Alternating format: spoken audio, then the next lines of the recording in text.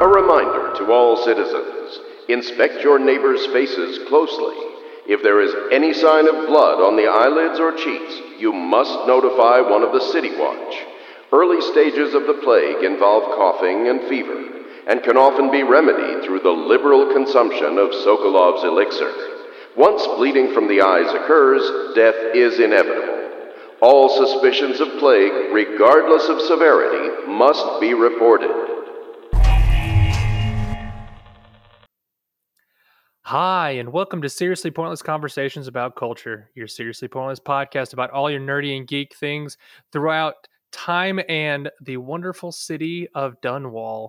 Today, I am joined by Vito. Vito, how you doing, man? Doing great. How you doing? Happy to be here. I'm doing good. Awesome. Yeah, so obviously by our intro, guys, you heard we're going to the city of Dunwall today. We're going to be talking about 2012's action-adventure game developed by Arcane Studios, Dishonored. Before we get into the episode, Vito, you're a returning guest, so I don't know if you guys ever met Vito before. Tell us a little bit about yourself, Vito. Yeah, I was previous guest on the Hellboy episode from a few months back. But yeah, I also have my own podcast, Not Your Father's Movies. Jesse's also been on here talking about Settlers of Catan, and you've been on our show a couple times at this point too. Yep, talking Hellboy 2, and then an upcoming one that because of release dates, I'm not sure if it will have come out when this does. Well, hopefully, this will come out probably almost next month, halfway through next month. So you got, as long as you're good. That's fair. Yeah. That's fair. So David came on the show to talk about Pirates of the Caribbean, On Stranger Tides, and Dead Men Tell No Tales, all in one. It was a megasode. It was something else. It was quite a turdy episode, if I remember correctly. Yes, it was. It was. It was a lot of rage, a lot of confusion, talking about how bad those movies are. We definitely raged against the Pirates franchise. I will straight up admit to that. But that was a fun time, man. I had a blast. Even though I was kind of in a sleep deprived, rattled haze, it was still a blast. Though I had a good time. I think it actually was the best time for you to do it because it was just like free association. You were just unbounded. You were on the astral plane, just pulling down insults I didn't know about before. it was pretty epic. I'll be honest with you. I remember about half of it. It's amazing because I was just amped up on caffeine, and I'm just like, you could see me kind of starting to fall asleep, and I'm like, man, I know I've had 3 cups of coffee already, but if I drink any more, I'm not going to be able to fall asleep, even if I'm in that state. But yeah, that was a blast, and we had we had another guest on there too. What was his name again? I apologize. It was our buddy Letney. Letney. Yeah. I'm sorry. I was trying to remember his name. I remember it started with L, and I was like, it's not Lenny, because that's an awful name. Anybody that is named Lenny is awful, but Letney. Yeah, he was actually a pretty nice guy. Yeah. When he got started, he was kind of quiet at the beginning, but when he got talking about how, he was super enthusiastic about it, I'm like, Mac, this dude is super into pirates, and I'm like, God bless him, because I'm super into the first 3, and those last 2, I was just like, nah, I'm not into it. But talking about stuff we're super into, Dishonored. So this is a pretty unique game. How did you come about with Dishonored? Just curiously. I first played it actually on the Xbox 360. Right when it came out. It was I think it was just because of the name of Bethesda, but me and a buddy of mine we're just drawn to that name, Bethesda Softworks, and we just saw this and we're like, yeah, okay, fine, we'll just try it. And it captivated me just immediately. So I've played it on Xbox 360, I've played it on PC, I've played it on PlayStation 4, and I've owned it, I think 4 or 5 times, just different discs that I come across, because I've just played this on and off in the 10 years since it's come out. About every 2 years or so, I'll find my way back to this original Dishonored. I don't know what it is about it. Maybe it's the world or the colors. Just everything looks so unique, and I've never seen this kind of world before, these kind of mechanics. And yeah, even now replaying it for this show, I was drawn in again. I was like, man, I like this place. I like Corvo. I like these powers. What am I? I'm going to blink over here. Now I just have the missions just memorized. They take me no time at all. And I know all the critical paths and... Yeah. That's awesome, dude. So that's a great kind of idea, because they, we're talking about all the setting. So it's we'll get into it later, but it's crazy once you figure out where they get all their inspiration from. So Arcane Studios actually is the guys that they make this. and they take a bunch of amalgamations of different like European settings and they kind of like smush them together, and it's great. And we're going to get into that a little bit more. So obviously, you said you've played this several times. First off, on the 360, so you've been kind of a little bit of a gamer for a while. Obviously, like most guys of our age. Yeah. We started back a while ago, but I mean, obviously as you get older and you get a family, kind of tapers off a little bit in your time that you have free time. It shrinks considerably. Yeah. So you played on the 360. What else have you been playing since then, or what did you used to play a lot of? I started way back in the day with the PS1. I got when I was 5 or 6 years old, and had a PS2, had an Xbox 360, had a PlayStation 4, which I still have. I mean, as with most people, I'm looking for a PlayStation 5, but I don't know when I'll find one. Dude, I would sell my left kidney for a PlayStation 5 right now, probably. Now. Exactly. Just right now. Dude, I was so mad. Jackie was so mad at me. She's like, I was looking at some like sketchy sites a while back, and I was just like, I'm like, maybe this will be great. And it's just like, come, you be friend with us forever. We give you PS5, sell kidney for $800. And you're like, this seems great. That's a deal. What are we doing? It's great. They're showing pictures of it, and it's like, obviously the stand is made out of cardboard. It's just like white. It's not even the actual like console. I'm like, this is real. I've got my hopes up so hard. I just want it that bad. Could you send me those links? I want to visit those myself. Oh yeah. This is great. Just click on them. No ransomware. It'll be fine. You'll be fine. Yeah, that'd be a horrible conversation to try to talk to your wife when she pops your laptop open and she's just like, what is all of this? It's just like, porn ads so everywhere. Much of just it. like, I just want a PS5. That's all. But so right now I'm still stuck on playing my PS4 and playing on my, I have a fairly okay PC that I'm talking to you through. So the Xbox Game Pass has been really helpful. Steam is always great. But I think just in terms of like playing stuff, I've been playing, just like you, actually, I've been working my way through the Master Chief Collection. Yes. It's been a lot of fun. Revisiting Halo for the first time since I was a kid and playing it again. Like it's the sense memory of the levels comes back so quickly. Oh my God. I'm like, oh, I remember this one. Wow, I really remember this one, but it looks better than it's ever looked, Yeah. But another one I've been playing is My Friend Pedro. Have you played this? I've seen it. I have not grabbed it though. It looks really fun. It's actually on my wish list for Steam, so it's there, but I haven't gotten a hold of it. I would recommend that one. I've played it through twice now. Just because the first time I did it just to complete it, and the second time now I'm restarting levels over and over to try and get the specific kill shots to get my level. So basically, I mean, just for your listeners, My Friend Pedro is about a killer who is a little bit deranged, who is being given directions by a banana in his head. He has to go take down like a crime boss, and his friend Pedro, this banana, is helping him out and teaching him sort of the ways around the world. And the leveling system and points is for how stylishly you can kill these goons with your guns. And simple fact that it's Mental Health Awareness Month, kids. Don't take orders from a banana. Exactly. I'm gonna say that right now, unless they're good things like go hug your mom. Nope. It's a homicidal banana. Yeah. Oh, obviously, those are the wrong kind of bananas to go after.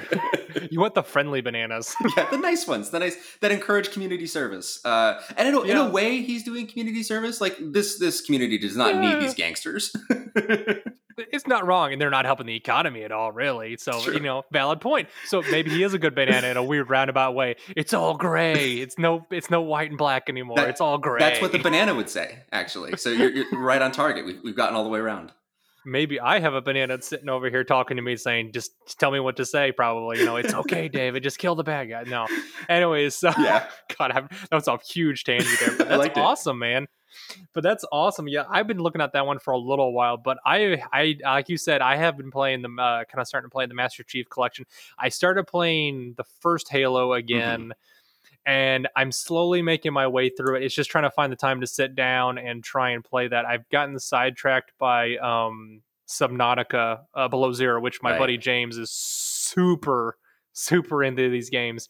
And I was hesitant about it first, and I grabbed it on Steam, and it's a fun little survival exploration game. I don't know if you've ever looked at any kind of gameplay of it, but essentially the second one entails you trying to find your sister on a planet that you're company. It's called Astergo Intergalactic. They basically send you to planets to try to find if there's resources or they can terraform or whatever. Mm-hmm. Well, you've lost contact with your sister and you go rogue and go down there to try to find your sister. And it's just a whole nother like level of fun storytelling kind of stuff that they've kind of interwoven with things, and they've added a couple different little gameplay mechanics that I really love, and I'm super excited to talk to James about because he has probably put about the same amount of time I have, and he's been working this last week, so I've been catching up to him, so I'm sure he'll catch up along the way. But that's mainly what I've been doing while I've Subnautica 2? Subnautica 2. It's called Subnautica Below Zero is what it's called, because they throw the extra element of temperature in there where if you go, it's basically the above area that you're in. Like if you go above onto the islands, it's all frozen. And so you can actually like die from hypothermia unless you get a special suit and all that stuff. So that's why it's called Below Zero. And they have different areas. So in the last one, it was always the temperature would rise. Mm-hmm. And this one, because as you go deeper and deeper into the ocean levels to find more and more things to build your rocket to get off the planet, this one, you can either get into super cold areas or super warm areas depending on where you go at, and you have to have a special suit to get around, obviously. But it's a blast. I like those kind of games every once in a while. It doesn't always scratch my itch sometimes with exploration games or crafting games, but James, he has this weird knack about finding the best like crafting games that I can actually get into. Nice. Because some of them I just like, I get bored after so long. Like Minecraft, I can play it for a certain amount of time, but I just I kind of lose interest after a while. But every once in a while I'll get something like this. I'll play this probably about another 20, 25 hours probably. Just going back and to buy, because you have to go and you have to find all the recipes, you have to scan all the stuff, and then you can build all these different things. And you can just go in, they actually have a mode called crafting mode where you can just build your base and just like get all the things that reduce, make it perfect. So yeah, that's what I said. Every once in a while, I've got lots of extra time on my hands and I don't want to spend a lot of money, so it's like I could play this for a while. So, but yeah, nice. But yeah, that's what I've been up to. I was wondering, do you have any plans to try and play Dishonored 2 after you get done with Dishonored 1 at all? I've already beaten it. Dishonored. Okay. I had pre-ordered it back in the day because, of course, I was super excited, and I played the Death of the Outsider as well. I played all the Dishonored stuff. Okay. But Dishonored 2, I only did it the once, and I just wasn't a big. It felt different. And maybe it could have been that I played Dishonored 2 on my PS4 first, and I never played it on the computer or the Xbox, and so the controller was different, and it didn't feel right to me. Sorry, I got a fly in here. The hell was that? No. It's okay, we'll get it out. It just didn't feel right to me, and I kind of want to try it now that I have the keyboard and the computer that can handle it, and maybe I'll like it again. Yeah, but some of the powers were good. I don't know. I was just like, I want to play the older one. It did feel, so yeah, I will agree with you. It did feel a little bit off. And obviously we're going to get into it a little bit more about all the other stuff, but all the heavy, what made it so great, but it just didn't feel like it had the same vibe as the first one. It just felt a little off, and we'll get into we're going to get into this a little bit more, but talking about that, what, being as you are have most recently played it, what stood out about this game the most? Just before we start really digging our teeth into it, what stood out about the game the most to you? I like, and so we started to see this a lot with stuff published by Bethesda Softworks. The two-handed nature, right? We started to see this in a lot of shooters as well, as the fact that you can have one hand with a gun or a sword and one hand that does magic, right? And that became a really big thing. But I think in 2012 it was really kind of newer, and it was exciting that this was happening, because like I think Halo 2 might have been the first big one to do a two-hander, but that was always two guns. You didn't have a hand that could do something else. And so with this one, with all the abilities that you can unlock, there's like a ton. There's a ton of things you can unlock in here. But especially that blink, the crouching, you get really, really quiet. So the blink is the system of teleporting over short or slightly longer distances if you level it up. And that to me really stood out, because I've played so many Assassin's Creed games. I played so many of these like sneaky, stealthy assassin games. And it takes you forever to get to wherever you want. And sometimes I would just blink, just like when you're swimming. Like I hate the swimming. Let's just blink. And you get through it really quickly. And that's something that I've noticed after playing. Every time I finish playing this game, is I miss Blink all the time. In every other game, like this game would be so much better if I could just teleport a little bit, not even far, just like 10 feet, just to speed up this process. Yeah, just anything. Yeah, and so it's that mechanic, specifically that one, that really stands out to me as something really strong that I haven't really seen in other places. Yeah, you don't really see that in a lot of different games now. Like nowadays, it's almost commonplace to see in some of the newer stuff, especially if it's a first person type shooter. They usually do that kind of thing. Mm-hmm. But Bethesda is really they're really the company that really pioneered that kind of gameplay with, especially with BioShock was the first one they really pushed on. Right. You have that plasmid, and then you have whatever weapon you're doing at the time. Love the plasmid. It was just, oh my god, dude, that was one of my favorite games of all time. James has never really gotten all the way through it, but What? I mean, I love. Yeah, I know. He makes me cry sometimes, but like I said, he is definitely got I don't know if he's a little more ADD than I am sometimes, but if it really doesn't, but I guess that's the thing with most games, it's like if it really doesn't hook you right away. Yeah. It's like, do you want to, drop all that time into it and not like it and finish it? Right. It's like, why would you want to waste your time? I'm kind of the same way. If I spend like 6 or 7 hours in something and I don't like it, I just drop it and move on to the next thing normally. Even if that sometimes. And honestly, the first like 5 hours of that first BioShock are fairly punishing. So I can see, yeah. It's a lot more, like you said, it's not so much of a combat heavy game. It's more of a exploration, trying to get to where you need to be, and after you hit that 5 hour mark, you really start to get all the stuff, and you can really kind of just go full tilt in either one way or the other, depending on how you want to gameplay. Right. But yeah, so like you said, this game was developed by Arcane Studios and published by Bethesda Softworks. So this is not Arcane's first game. They've had a lot of other little like tiny games, but this is their first major hit from what I remember. Yeah. And so I'm trying to think here.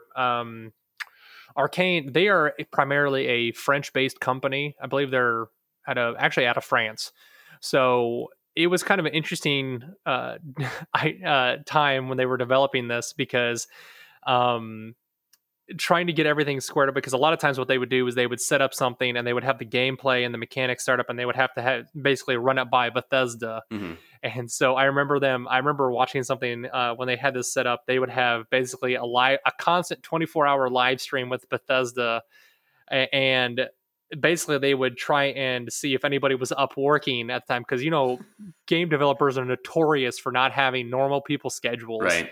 They will literally work like 12, 14, 20-hour days. And so they're like, is anybody there? Like they were just like talking to them into the cameras, like, anybody there? We have a question about this. Like, what about this? What about that? And it's just kind of an interesting kind of dynamic. That would be super stressful. I would hate that. Oh God. Yeah. And they would go back and forth all the time. Can you imagine? Even just, between the two of us, you're in California, I'm in Missouri. That's 2-hour time difference. Yeah. I can only imagine trying to do, like, I remember there's, the only time I've ever kind of run across this, there was a nice lady that I was trying to do a podcast with over in Germany at the time. And it's impossible to try to get together with somebody in that time, because it's literally just complete opposite like time schedules. And I'm like, if I'm ever on nights, I could do that. This would be great. I could sit down and talk to her, but I just couldn't imagine. But somehow these guys were able to pull this off, and they did it in such a short amount of time. So like I said, they announced this in 2011, but they actually bought Arcane back in 2010. So I'm assuming they started it back in 2010. The reason they bought them was like they had this in mind. So in a 2-year cycle, they had this game made. That's pretty quick for a AAA game. Yeah. I would call this a AAA game. The level of detail is really intense. That springs to mind immediately. Like this game, even if you just critical path it, there's only like 8 chapters, and it really shouldn't take you maybe even more, let's say 20 hours if you have a medium difficulty, right? But if you want to do anything else, if you want to collect any runes or bone charms to make things easier, if you want to read any of the books or the notes, or just try to do something instead of just kill everyone, then it's going to take you some time.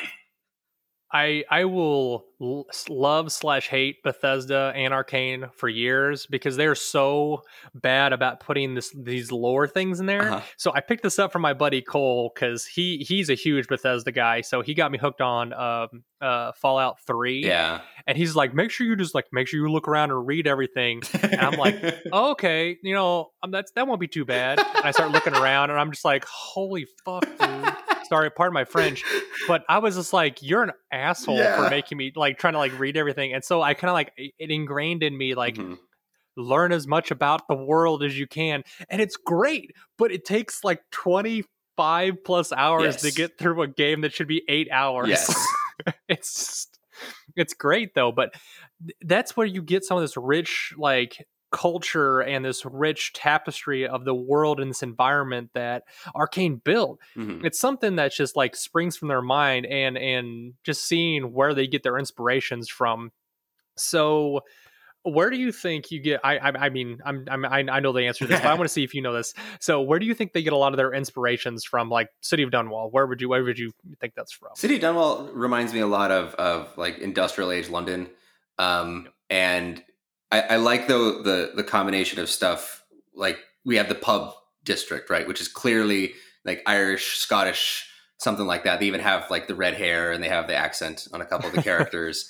And then you have the stuff that, the whaling stuff, which seems kind of Norse, seems northern. And some parts of it even feel a little French. And I like that point that you made about everything kind of smushing together, because it feels like no matter where you go, like, oh, here's like this little extension of this, and here's this extension of this. And like trying to find the lore about all those and see how they can all combine it together. They never really like truly do in all the notes. Yeah. But the quest is fun, Yeah.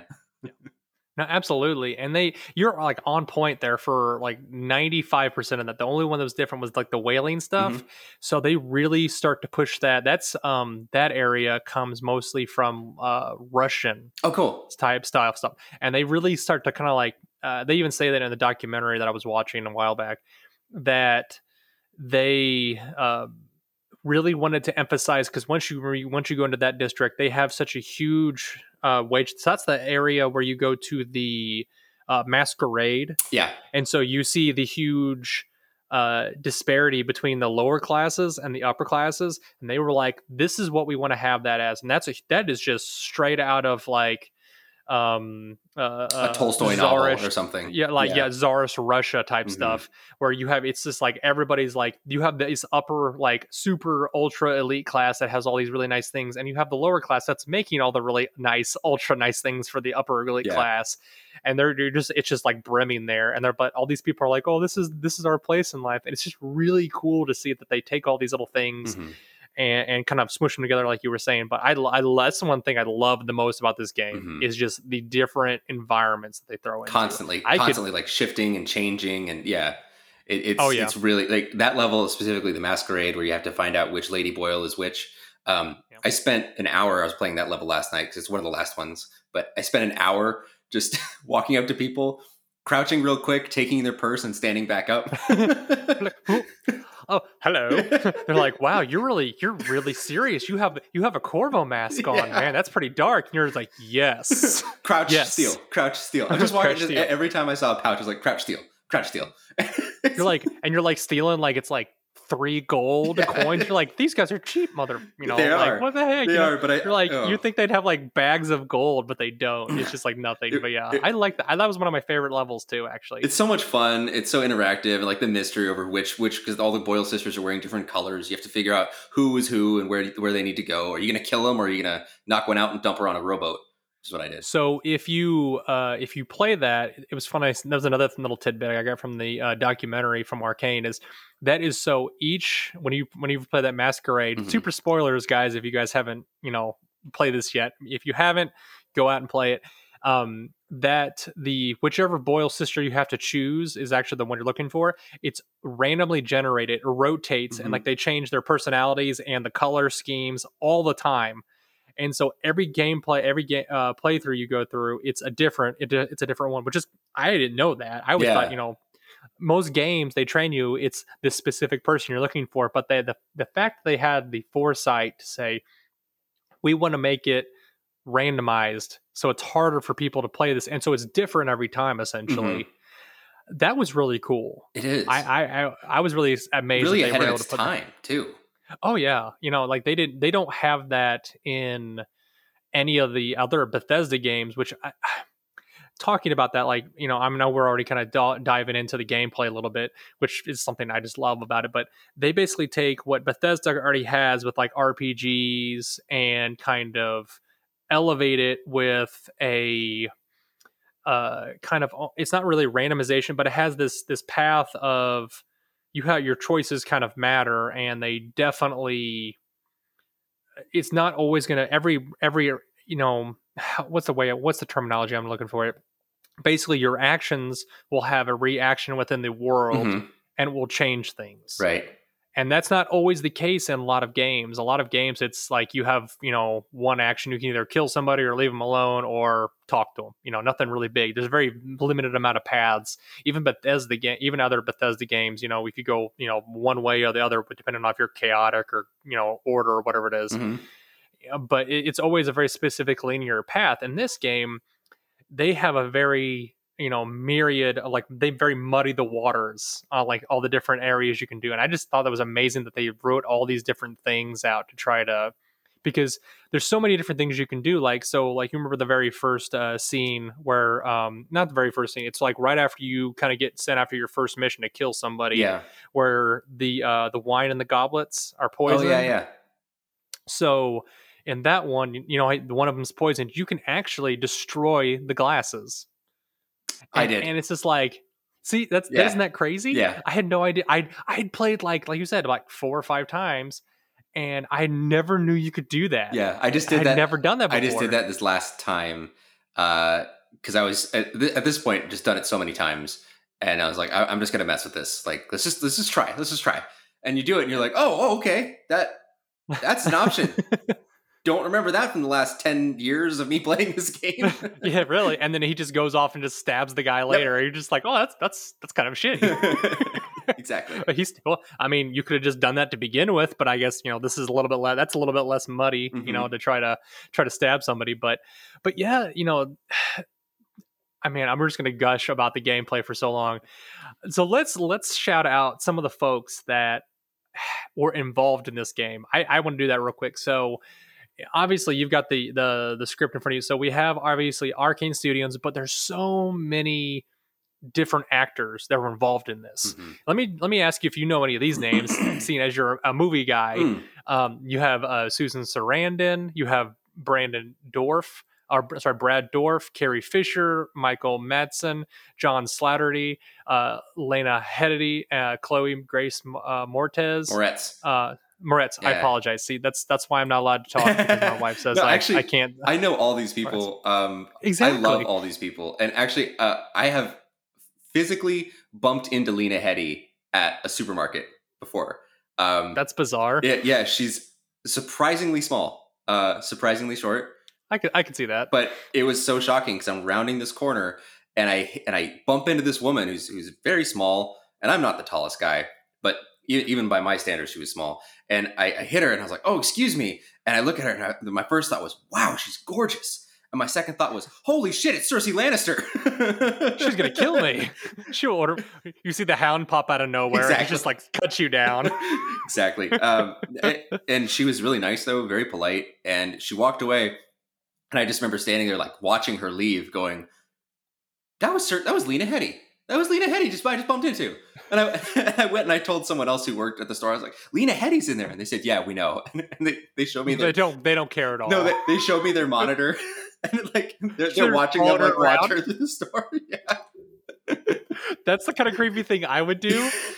But more, see, this is how it would go with me. If like my wife would be in the store with me, and I would do that, and I would just stare, and my wife would probably smack me and say, "Stop staring, asshole." Yeah, exactly. Let her live in peace. Yeah, she's a normal person too. It's just like, I see. That's the kind of thing. I had that experience with like Nathan Fillion. Oh, nice. Because I was at a super nice dude, and I'm just staring at him. I'm like, you're Mal. You're Mal. That's cool. I like you. You're a nice guy. You're pretty cool. And he's just like, thanks. I was a super awkward teenager at the time. Okay, yeah. And so he was just like, nice to meet you, like shakes my hand, signs my poster or whatever it was, and he just like, have a nice day, David. It was just like real nice, kind of calm. you, Like you know my name. you're giving me the creepy eyes. So we're gonna like just move you down the line. The security officer tackles you because we have like a stand situation. Yeah, I'm leaning closer trying to sniff his hair, and he's just like, oh no, it's like in a piece. I will recreate you. It's just like in a lab. You know, there's people like that out Of there, course. man. You know there is. That would be awful. But yeah, they had some like top notch voice actors for this, and this is before a lot of these guys were really big. I mean, other than like Susan Sarandon and Carrie Fisher. Yeah, I mean, like John Slattery, right at this point was in Mad Men. Yeah, this is like the height of it. I would consider this like top of his career, in my opinion. I mean, you got to shout out Spotlight guy. He's in Spotlight in 2015. Okay. I might say that, but then we got Brad Dourif though. I mean, he probably peaked with Wormtongue, but we got to. I would think we got to shout out Child's Play. You know, he's been Chucky for forever. Oh God, I have awful memories of that movie. So it's so much fun. My dad was watching that one time when I was really young. I was like maybe like 3 or 4. Oh man. And I remember my mom was like, you can't be in the living room while I was watching this. And she's like, always, you know, how moms are like, turn that off. And he's like, oh, I'm almost done with it. And, you know, it's like, I'm peeking around. I peek around the corner and she doesn't see me. And it's like right at the time, like Chucky like pops out and he's got a knife and he like tries to kill somebody. I scream, just run out of the room. And of course, I run to my bedroom, which is probably the most intelligent thing at the time because I'm sharing the room with my sister, who's like just a year older than I am, and there are just stuffed animals everywhere and like dolls and toys, and I'm huddled in the corner away from them, like they're gonna come alive. And my mom's like, "You've traumatized our child, Kurt." And he's like, "You know how dads are like, I turn the dang thing off." I was just like, oh, but there's so many moments like that. I was just like, so I refuse to this day to watch Child's Play because even though I know it's not real, it's just like something in the back of my mind is just like, it's scary, David. I hate toys that come to life. Yeah. Just awful. I don't know what it is. It's a fun one. Maybe someday when you get back to it, but Brad Dourif is a serial killer who, through a stroke of accident, gets lightninged into a doll. Yeah. And I really like that first Child's Play because he's so rude. And I love that Chucky is like such a little asshole while he's killing people. I like that a lot. But Michael Madsen, this is like, I don't know what Michael Madsen's doing here. I don't know what Michael Madsen's doing anywhere, to be honest, a lot of times. I don't think Michael Madsen knows what he's doing half the time. So, but it is what it is. So if you look at his IMDb, it's like the most confusing IMDb I've ever seen. Just looking down the list. He was in Reservoir Dogs, but I still love him on that. I mean, that's like 1992. God dang. Yeah, you ain't kidding. I think he does a lot of voice acting now. So, but I mean, he's pretty much, I don't think he does a lot of other things. So, yeah. But yeah, even like Carrie Fisher. Mm-hmm. Okay, so it's even on here. I'm reading it.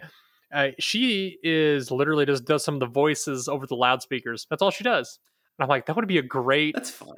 That's the kind of role I would love. Yeah. Can I do the loud voice? I think I have a grating voice. It's like, make sure you stand in line. Do not move outside the yellow caution tape. Exactly. If you do, you'll be vaporized. And it's like, I can do that. The white zone is for the loading and unloading of passengers only. No, that's the red zone. Don't give me that shit anymore. It's just like, do you want to be slapped? That's right. It's just like, oh, what is going on here? People start looking around like WTF, but yeah. So they get all these great people to kind of like really step in and lend their voices. But not only that, they have all these other creative directors. You have the game creative directors. You have Raphael. I'm gonna butcher this name. Is Galantano. So I should have asked you. It's if it's like I'm good. I'm great. I can do that. But it's just not my native tongue, man. Colantonio. You just have to put your gut into it. I gotta throw my hand around too. That's right, right? You got the Deus Ex designer Ricardo Bear, and he was the lead technical designer, and then you also have the visual design director Victor Antov. So really quick, and then I'm sorry, and then the art director Sebastian Mitten. So those two guys, no, is it Sebastian? Yeah, it's Mitten. Something I read about him. His family, he actually comes from a very celebrated family of tailors. And so that's why you have, if you look at like the designs on the tailor, everyone has a very specific They design do. and I love that kind of stuff when they does that. But that's like one little tidbit I just wanted to throw in there because you don't see that very They often. actually look like clothes, right? Which Yeah. is really weird for a video game because sometimes you'll see them and you're like, because usually the character models would be so outlandish that it doesn't even resemble clothes. It just kind of looks like skin because the guy's Yeah. like a huge, like in like what's his name, the main guy in Wolfenstein. Oh, you're having, of course, you're just bringing Barton It's Barkley. BJ God dang it. Blazkowicz. BJ Blazkowicz. There you go. Yeah, but See, he's we got there. He's so big, right? And he's like such a chunky dude that he doesn't look real. But all the people in this, like, they're a little exaggerated, a little cartoony, but Yep. they feel real, and so it feels like they're actually wearing clothes. And all that, you can see the stitching, you can see the lapels. You're like, dang, I wish I could look like one of these guys. Like the costume really. is great. It's phenomenal. And that's why so a real little part of me really wish they would have done like either a TV series, like an animated series, or even a movie about this. I would be down with that. Absolutely. Like, who cares about the Uncharted movie with Tom Holland? No. Who cares about that? It looks dumb. Yeah. He's just a Indiana Jones knockoff. Yeah. I get it. Yeah. I want to see this. Give me whale oil. To... Give me the whale That's oil right. power, baby. I want to see the runes and the outsider. This shit's weird. Yep. I know, it is so bizarre. So let's get into that. So let's talk about the storyline. So, and this whole world that's built around.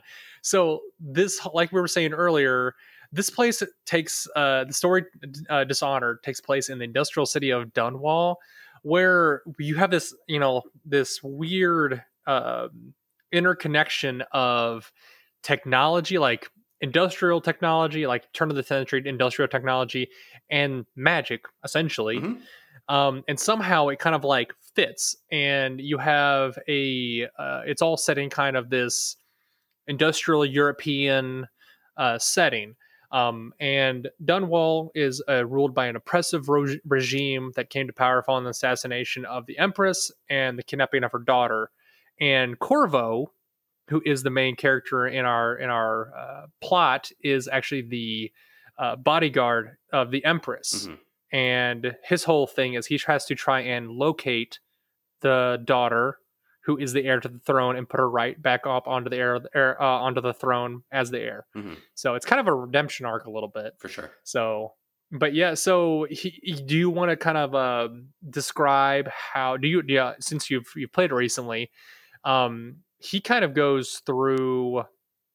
He kind of where does he go after the queen or the empress is assassinated? Do you remember? Yeah, he gets framed essentially for this, right? Yeah. It happens very quickly in the game. You come in, you see the Empress, you see the child Emily. There's a very strong implication that this is definitely your daughter, and that the Empress you're definitely with the Empress in a much more than a professional way.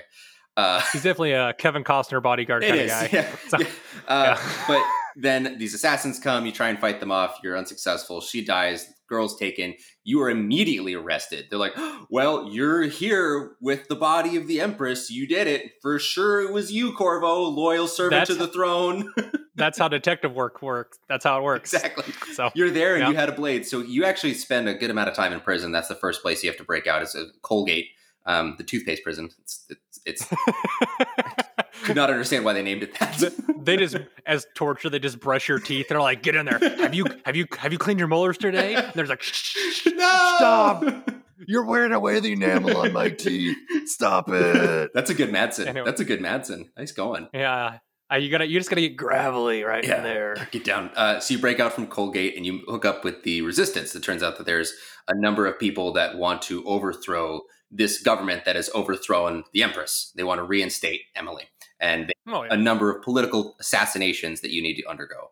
There's a Lydia Boyle, or not Lydia actually. It's a Boyle. It changes, but there's a Boyle, Lady Boyle, who is funding some parts of the government. There's another person, two people who are sort of controlling like the pleasure district. There's there's a lot of players in the game, and with your buddies, you have to go and decide: are you going to kill these people, or are you going to assassinate them by other means?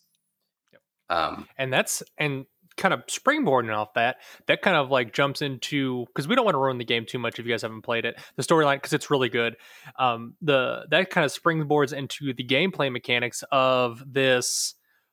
How do you want to complete your quest? Yeah. Because a lot of games, especially with Bethesda games, are like, go do A, B, and C, and then go back to A and you turn in your quest, Yep. and you're good. It's just, cycle, go through. This has a weird gameplay mechanic of order and chaos that basically, depending on how you decide to complete the quest, depends on how it changes your environment, like I was saying earlier. And you can do this whole game essentially without killing anyone. You don't have right? to kill a single person except for, I think, the assassin in the very opening scene. I think you always have to kill that guy, or else he'll kill you. Yeah. But apart from that, you can do no kill, and you can also do ghost, which is never being detected at all.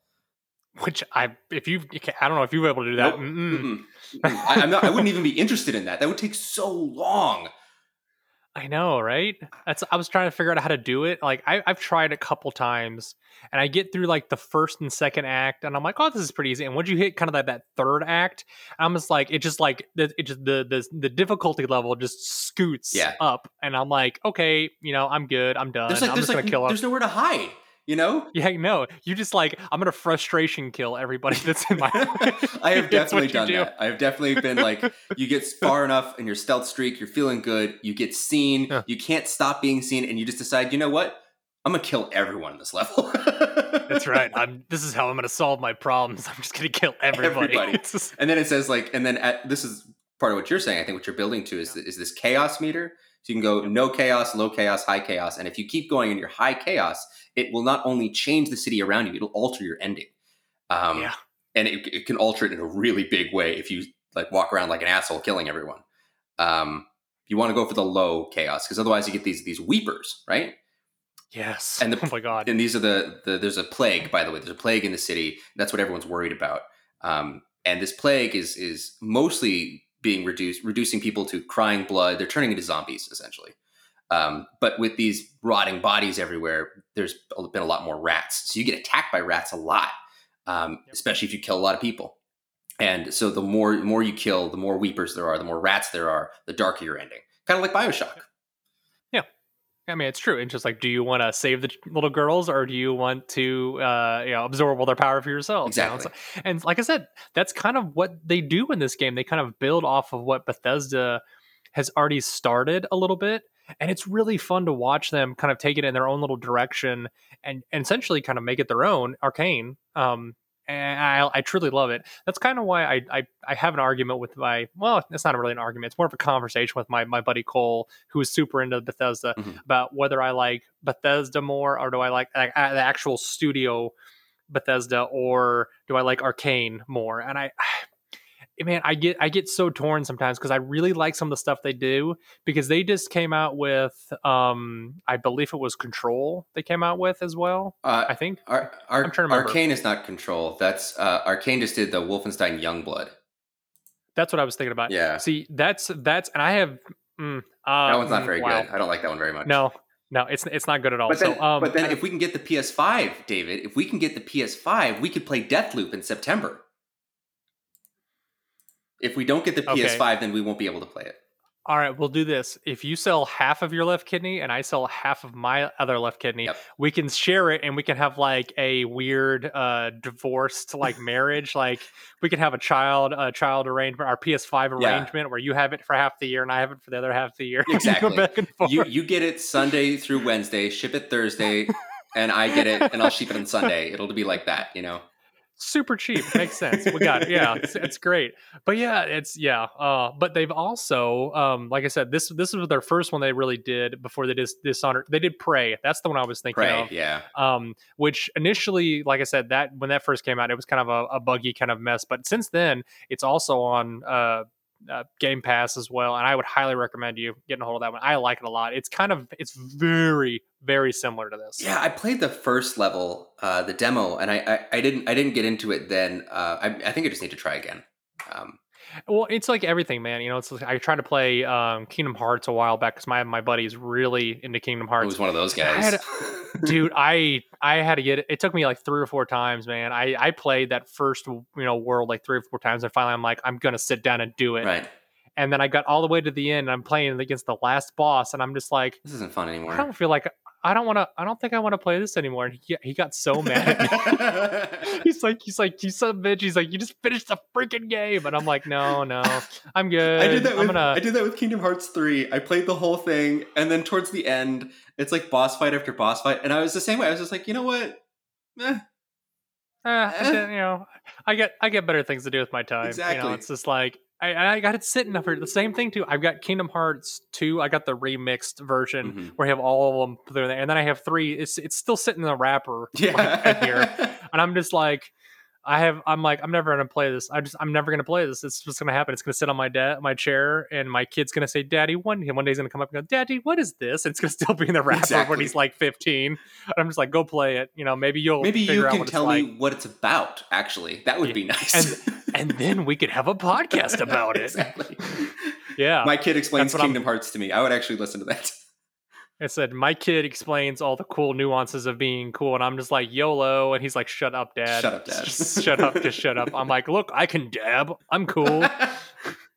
He's just like, we don't even do that anymore. What is it the things the kids do nowadays? I'm sorry, I say the kids, they do this thing to their arm, and I'm like, I don't even fucking know what that means anymore. So, you know what I'm talking about? They're like, oh, I don't even know what that is. I don't know either. That's why I said, I was talking to some kid the other day, at work, and he just like straight up did this, and I was just like, what does that mean? And he mumbled something at me. There's a kid walking by outside. I could run out there and ask him, what is this? hey, what's this mean? He's like, this is great. This is like great audio because no one knows what we're doing. Hey, we're good. So we're pointing at it's the 2 fingers, and they point down to your middle of your elbow, like the inside of your elbow. I'm so out of touch, guys. I'm so out of touch at this point in my life. I'm gonna listen to my Tom Petty and the Heartbreakers and all my oldies and maybe a little older music, and I'm just gonna slip away in this, soliloquy. I'm just gonna, I'm gonna be senile by the end of and all this. So it'd be great. So, but yeah. So before I lose my memory and I forget all about Dishonored, this, like I said, there's so many different ways you can play in this game, and like you were saying earlier, you have all these different powers along with a lot of basic gameplay mechanics, like with your weapons. So if we remember correctly, we have the crossbow, which has 3 different types of darts. Yep. You have a good old trusty switchblade, and then do you just have the regular there's a pistol. A pistol, and then you have the choke, basically, you suffocate somebody and they fall asleep or whatever. Yeah, the choke, that's what it is. Those are the main 3 melee type attacks / range attacks that you can interact with people, and then you have a ton of different little specialty spells, essentially abilities that you can choose from. The Outsider gifted you these abilities that you can purchase with these runes. Do you want to explain what the Outsider is for people that haven't done that? Yeah, it's like some kind of nerdy shit. No, it's the Outsider is he's a chaotic being, kind of like a god, basically, that's been around for a long time, that marks certain people with his mark, and by doing so, you have these abilities, these powers. You have stuff like, so we mentioned Blink, short teleportation. You have Dark Vision, which allows you to see through walls, see collectibles, things you need. There's Possession, which is self-explanatory. There's Bend Time, which when upgraded can stop time completely. And then there's a Whirlwind, which is like a force push, basically. And then you have a Devouring Swarm, which is where you can summon shit ton of rats. Yeah, and that's right. Eat people. It's super helpful if you want to get rid of bodies, but it also upgrades your chaos meter really high. Never made no sense. Wow, that was Southeast Missouri coming out in me right there, and it made no sense to me at all. it didn't make any sense to me that if you like suffocate them and they fall down and then you send a swarm of rats after them to get rid of the body, it's like, oh, that's increases your chaos. I'm like, well, I guess technically I did kill them. I'm like, that's kind of rude, but the only way around it is if you knock someone out and then you throw them in the water. That doesn't count as a kill for some reason. I don't know. They're gonna drown. I'm like, I don't know. Okay, whatever. You're just like they're in the gods' hands now. Take them, outsider. Do with them as you will. So around the world, though, to upgrade these abilities, you need more runes, which are made from whalebone carvings. There's also bone charms, which are like small perks that you can equip. But there's this obsession, this cult of the outsider that's been built up of people who find these and they worship them because they will slowly drive you insane. Because the outsider is not a force for good or evil. He's just chaos. And us mortal beings can't handle it. So you'll find them scattered throughout the world. And you'll find different people like erecting altars and shrines to him, which is quite creepy.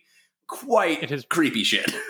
It's very creepy. So it's a really cool thing. So kind of tying in with the second expansion, it's called Death of the Outsider. Yeah.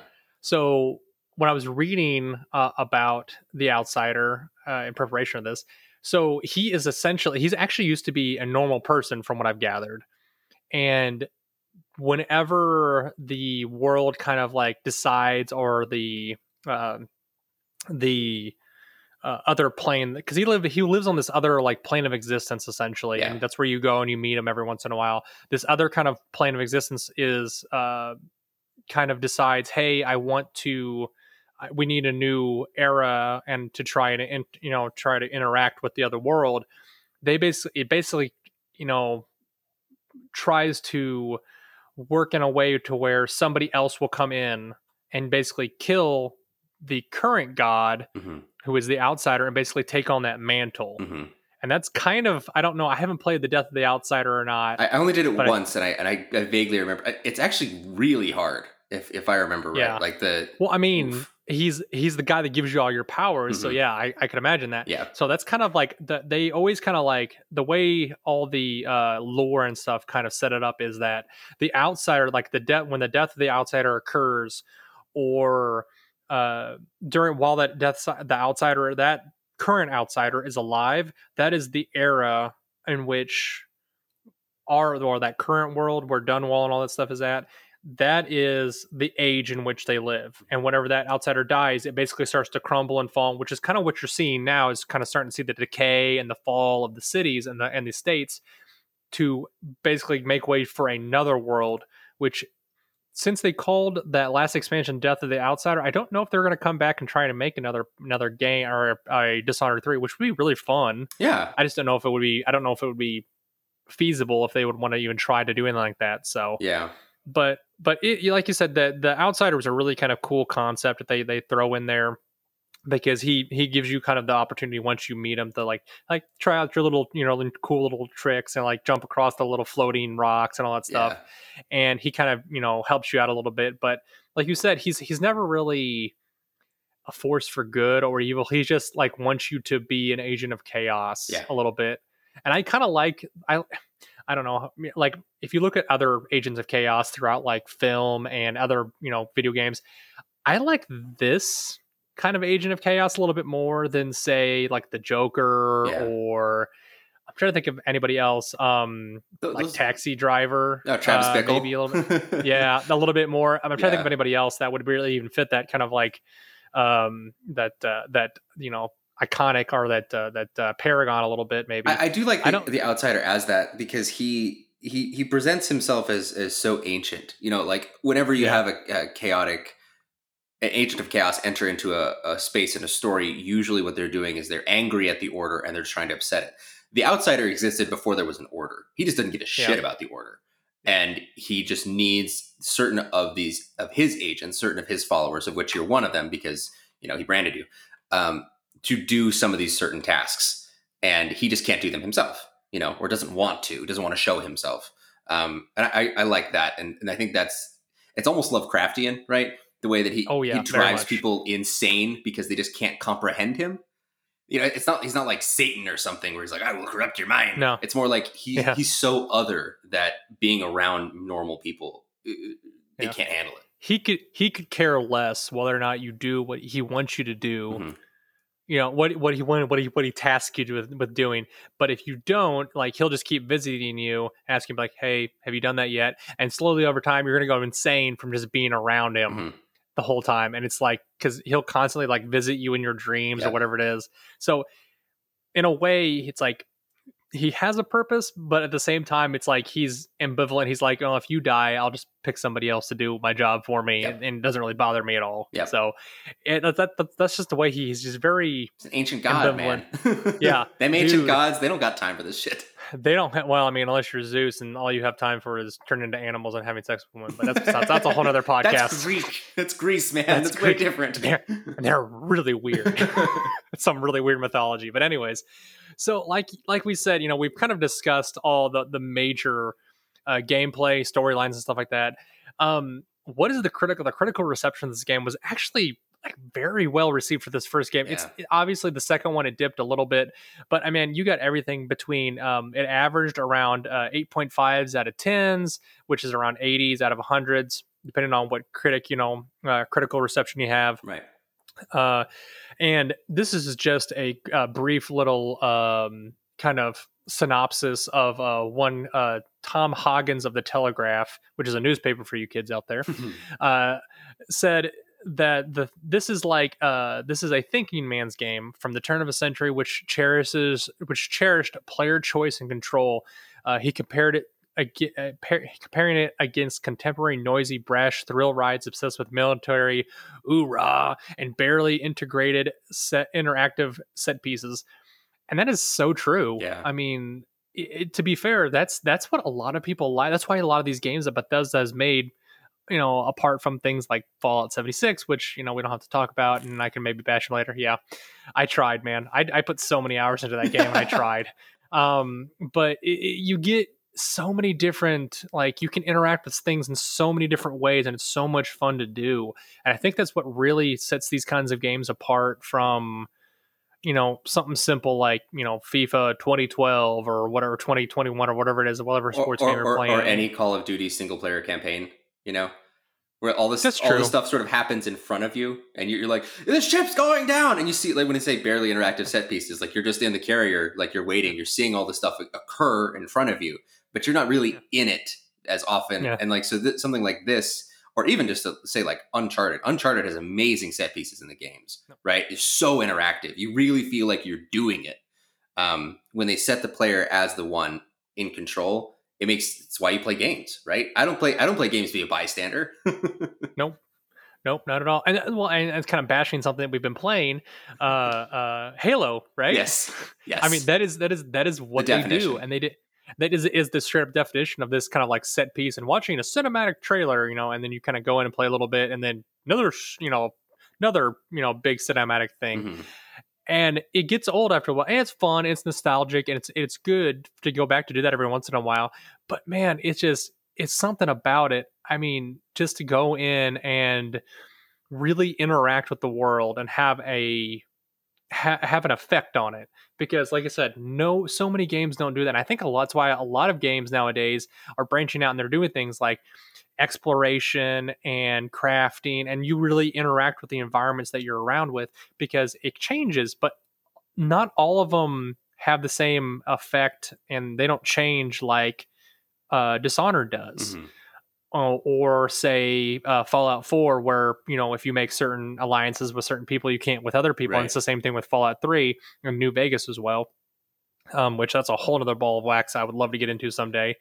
But that's what I love about these games, is because they cut things off for you if you decide to go one way or the other. And it's like you said, it's a cherished kind of memory for me, at least. So let me ask you this. Would you ever want to let your I don't know if your little girl is even into video games or anything like that yet, or even interested in that kind of stuff, or watches you. She does occasionally. Would you like to let her? Would you offer her to play this game? Like, say, hey, sweetie, would you like to try this one day? Or I think I would. I think, like, I had some big memories about a bunch of games. Like, my dad would we had a nice computer back then, and when I was a teenager, and my dad would give me like a new game every year, and I would just become super obsessed with it. And they were always long, really detailed kinds of games. So like we did one year was what's that called? Crysis. And and my dad was in IT, and so we actually had a computer that could run Crysis, and it could run it pretty well. And we could do the level creation and all that stuff. So I spent a solid year of my life playing literally nothing except Crysis. And I know that game like I know the back of my hand. Or like the first Assassin's Creed, same thing. A whole year just playing Assassin's Creed. That's awesome. And I think that this game has enough in it. There's enough collectibles to find. There's enough of like the Dunwall City trials. There's enough here that, I mean, if I kept coming back to it for 10 years, I think it'd be like a gift to my kids. So yeah, whenever she gets a little bit older, I don't really know how to even do video games for kids. Like she's watched me do some platformers and stuff. Yeah. But and like I got her Ape Escape too, and so I'm waiting until she's, I don't know, maybe 4 or 5, and I'll try her on that because that was one of my first games is Ape Escape, and it's so easy. I don't know how to do. How are you doing it? Are you doing it? I'm trying. So I've actually, I hate to say this, I'm practicing on my nephews right now. Nice. before I ruin my own. I hope to God my sister didn't listen to this, this far into it. So maybe she'll kill me later. But no, so her oldest, he is 7 or 8. I'm trying to remember, but he's at that age. He's really starting to get into games. And so I've kind of noticed that that's the time frame where I'm starting to kind of weed things. So I gave him my old 360. Actually, I have a ton of old games where but I've noticed he's really kind of sticking to core. Obviously, the ones that are geared more to kids, but he's playing a lot of Lego Batman. Oh, nice. I have tried. So I'm actually going to. I know they don't. The boys don't listen to this. Yeah. I'm actually going to get them a Raspberry Pi, and I'm going to try and format it with a bunch of old NES and SNES games and a bunch of different stuff, and throw it on there. I want to get it for them for Christmas to let them show, like, hey, this is the kind of stuff that you and your mom and I used to play, and your dad even at the time. So, like, try this out, see if you like this stuff, And I'm going to try and curtail it a little bit, hopefully make it a little bit more friendly, and maybe probably won't put Mortal Kombat in there. No.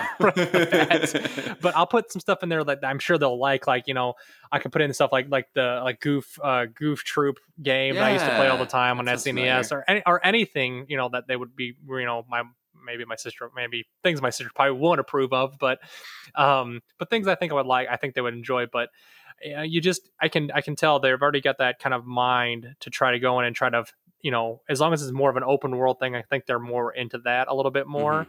And obviously, whatever your daughter's into, it's obviously the easiest way to get her into something. Like, I'm sure you might have to suffer through maybe like My Little Pony, Friendship is Magic video game or something like that, maybe. Yeah. No, my sisters had this Barbie game. I hesitate to call it a game because a game is something you're supposed to derive enjoyment out of. And I don't think that there was no enjoyment for me watching this game. Not that because it was about Barbie, but it was just so janky and it was such a piece of garbage. And they loved it. They loved every frustrating second because they never played anything else. And I was like, no, there's so many other games. Like, we like this one. It's colorful. I was like, no, it's a bad game. It's so janky. It doesn't even work. And like, as we're talking, it like bricks and it kicks out. I'm like, see? Yep. Like, look, trust me, Daddy will find you a better stallion breeding game. I will do it. We'll work it out.